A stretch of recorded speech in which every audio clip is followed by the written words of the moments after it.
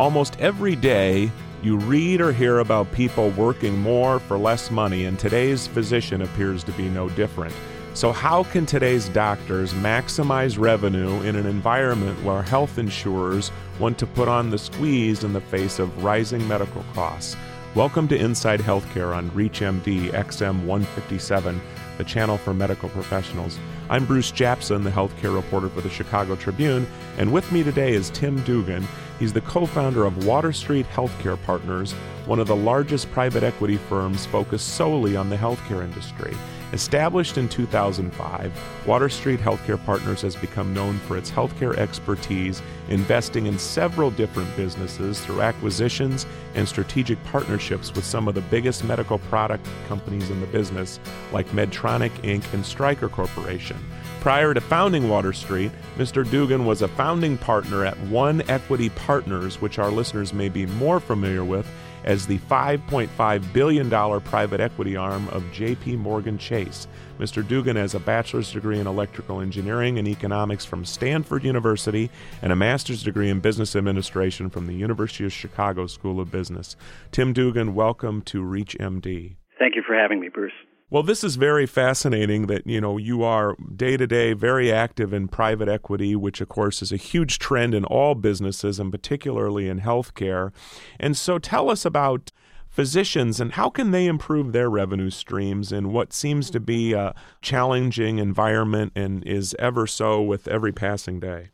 Well, first, I think you're right. I would agree that doctors' compensation is increasing at a very low rate. Some of the statistics that I've seen last year, the median salary increase for internists, family physicians, and pediatricians was about 2%, and for most other practitioners was actually less than 2%. And of course, that's not keeping pace with inflation, which last year rose about 2.5%. The two biggest culprits, I think, impacting doctors' compensation are continued cutbacks in third-party reimbursement and increasing overhead costs. And if we look at the cutback piece of that, the government and payers continue to cut back doctors' compensation, and there's another big punch likely coming later this year when the government is set to cut back Medicare reimbursement to doctors by about 10% mid-year. And at the same time, on the administrative side, doctors are being pushed with higher costs to run their medical practices. Increased paperwork and administrative requirements, compliance requirements, rising malpractice insurance costs are all combining to cause the cost of running a practice today to go up about 20%. So I think doctors do need to look at, and I look forward to talking about some of the things that they can do to increase their revenue stream, which is really the key issue. We know that, primary care doctors may be being hit harder than others. So if we could just move into that area, where are some of these areas where they can increase revenue? And perhaps maybe you could start with the primary care set, our family physicians and our internists that are, the bulk of our physicians in this country and who, quite frankly, are on the front lines with dealing with a lot of the headaches on reimbursement. Yeah, and longer term, of course, not to lose sight of it, I think there's a need to change the way that the government and payers focus on rewarding doctors for providing high quality and efficient care. But shorter term, there are several strategies, I think, that doctors can employ to help boost their revenue. One is to consider joining a group practice or combining groups into a larger group practice. The statistics are pretty compelling here in that doctors affiliated with larger group practices do earn more money than solo practitioners, 15 to 20% more, according to several of the statistics that we look at. And you get, in addition to the economics, several advantages. One is you have more negotiating power with insurers. You can raise capital to expand your service offering and introduce new procedures. You can lower your operating costs by pooling resources and having more collective purchasing power in the outsourced services that you use or leveraging administrative staff. The downside, of course, in joining a larger practice is that doctors can lose some of their autonomy and ability to act independently, and it just may not be appealing at an individual level.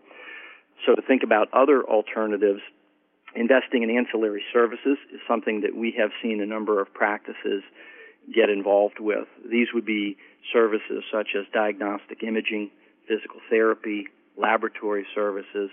Many groups already do this, and we know it makes a positive impact on their earnings. However, here too, there are some things to consider. One is that putting these ancillary service offerings in place does increase the management burden for the physician. And the second is that they are coming under increased scrutiny from payers due to perceptions of increased utilization when these services are owned or co-owned by a physician. Third is consider investing in point-of-care diagnostics. There are a lot of new point-of-care tests coming into the marketplace, and I think we'll continue to see that accelerate. These run the gamut from basic chemistry tests for things like cholesterol, cancer screening, colon and prostate cancer, and then higher-value immunoassay tests for cardiac screening. These are both a great source of revenue for the physician, but they also have the benefit of increasing the doctor's efficiency. In most cases, these tests can deliver faster results and identify a condition or disease earlier, so the number of overall patient visits between the doctor and that particular patient at issue can be reduced. They don't need to come back for a follow-up visit if you can conduct that test on site and provide a result and determine a treatment protocol very quickly. Net effect being that you can increase your revenue and lower overall costs for the system and improve patient outcomes, which we think is a winning combination. So those are three, and I can continue on here and talk about some others, but those are three right off the top that we think are somewhat interesting. Well, that is very interesting. And if you're just tuning in, you're listening to Inside Healthcare on ReachMD XM 157, the channel for medical professionals. I'm Bruce Japsen of the Chicago Tribune, and my guest today is Tim Dugan. He is the co-founder of one of the nation's largest private equity firms. It is called Water Street Healthcare Partners, and it's focused solely on the healthcare industry. And we're talking about ways that physicians can maximize revenue in an environment where it is increasingly more difficult. And Tim mentioned perhaps physicians joining a group practice, that whole idea of safety in numbers.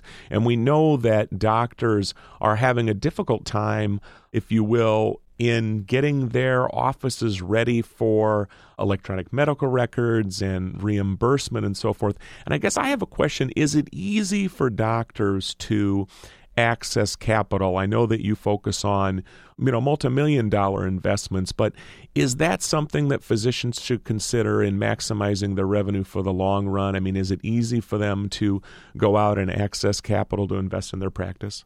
I believe it is for very large group practices. There are a number of ways that you can get financing once your underlying business gets to a certain scale.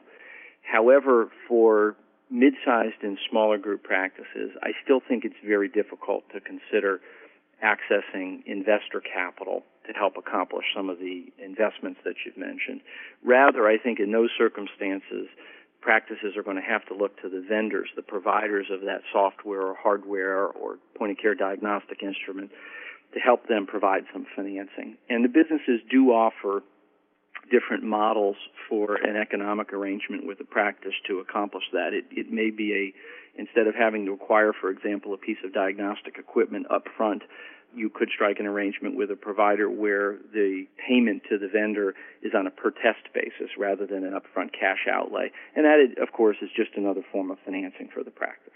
Could there be other areas, too? I mean, if a physician is just joining a practice and they, right out of the box, I mean, they have all sorts of issues and they're getting squeezed by this payer or that payer, or they have a lot of overhead. Are there other areas where you would advise them to start when it comes to increasing their revenue? Sure, and related to the topic we just touched on in the technology area, for example, you mentioned difficulties in finding the capital to invest in some of the software technologies, the health record matters in other areas. E-prescribing is another interesting area where not only are you investing in, typically this is packaged with some of the other software products that administratively practitioners are going to need to put in place, but if you can put together an e-prescribing program, the Senate has proposed a bill that would pay doctors a 1% bonus each time they prescribe electronically. And if it passes and gets implemented, it's not only a great source of additional revenue for the doctors, but it helps to pay for the cost of some of that underlying, software and hardware technology that needs to get put in place because, again, it is packaged together with that kind of system. Another area would be in dispensing pharmaceuticals. We talk about e-prescribing. Now you can actually not only do the prescription, but you can dispense pharmaceuticals, particularly in areas where antibiotics or pain medication that's going to have a limited life to it as opposed to a chronic medication, more of an acute prescription. those sorts of things can be prescribed by a primary care practitioner where they have the opportunity to collect a dispensing fee. In other specialty areas, for example, in urology, an infusion drug, Lupron, to help treat prostate cancer, many urologists can administer that from their offices. That, too, is another revenue-generating opportunity for physicians. And also, a lot of physicians might not realize this, but it seems that the health insurance companies are increasingly pushing the e-prescribing area as a way to get them to get hooked up with electronic medical records, and they will oftentimes offer the computers, if you will, and some of the software for free, won't they? They will, and again, from their standpoint, it's all about taking paperwork out of the system, increasing efficiency in the system, and eliminating errors in the system. And from a payer standpoint, if you can put a program in place like an e-prescribing solution, couple it together perhaps with an electronic medical record, the payers will help, the vendors will help. There are a lot of places where practitioners can look for dollars to help put these systems in place. Do the doctors have to inquire about this, or are the salespeople for the health plans and the provider network people, are they upfront about this, or is it something that the physicians and the medical providers have to ask about? I think it's wise to ask. I think whether you're talking to a vendor, an equipment vendor, pharmaceutical companies or pharmaceutical distribution companies or payers, I think that the salespeople for these organizations, they're all interested in spending time with physicians, and physicians are inundated with salespeople. And rather than just take a couple of minutes to have them run through their agenda, whether it's to cover a new pharmaceutical product that they have or to talk with you about their hardware or software solution, physicians should take that opportunity to turn the tables and ask them some of these questions and ask them about programs and initiatives that their companies might have in place to help individual practitioners or group practices move further down the field in terms of putting some of these technologies and capabilities in place.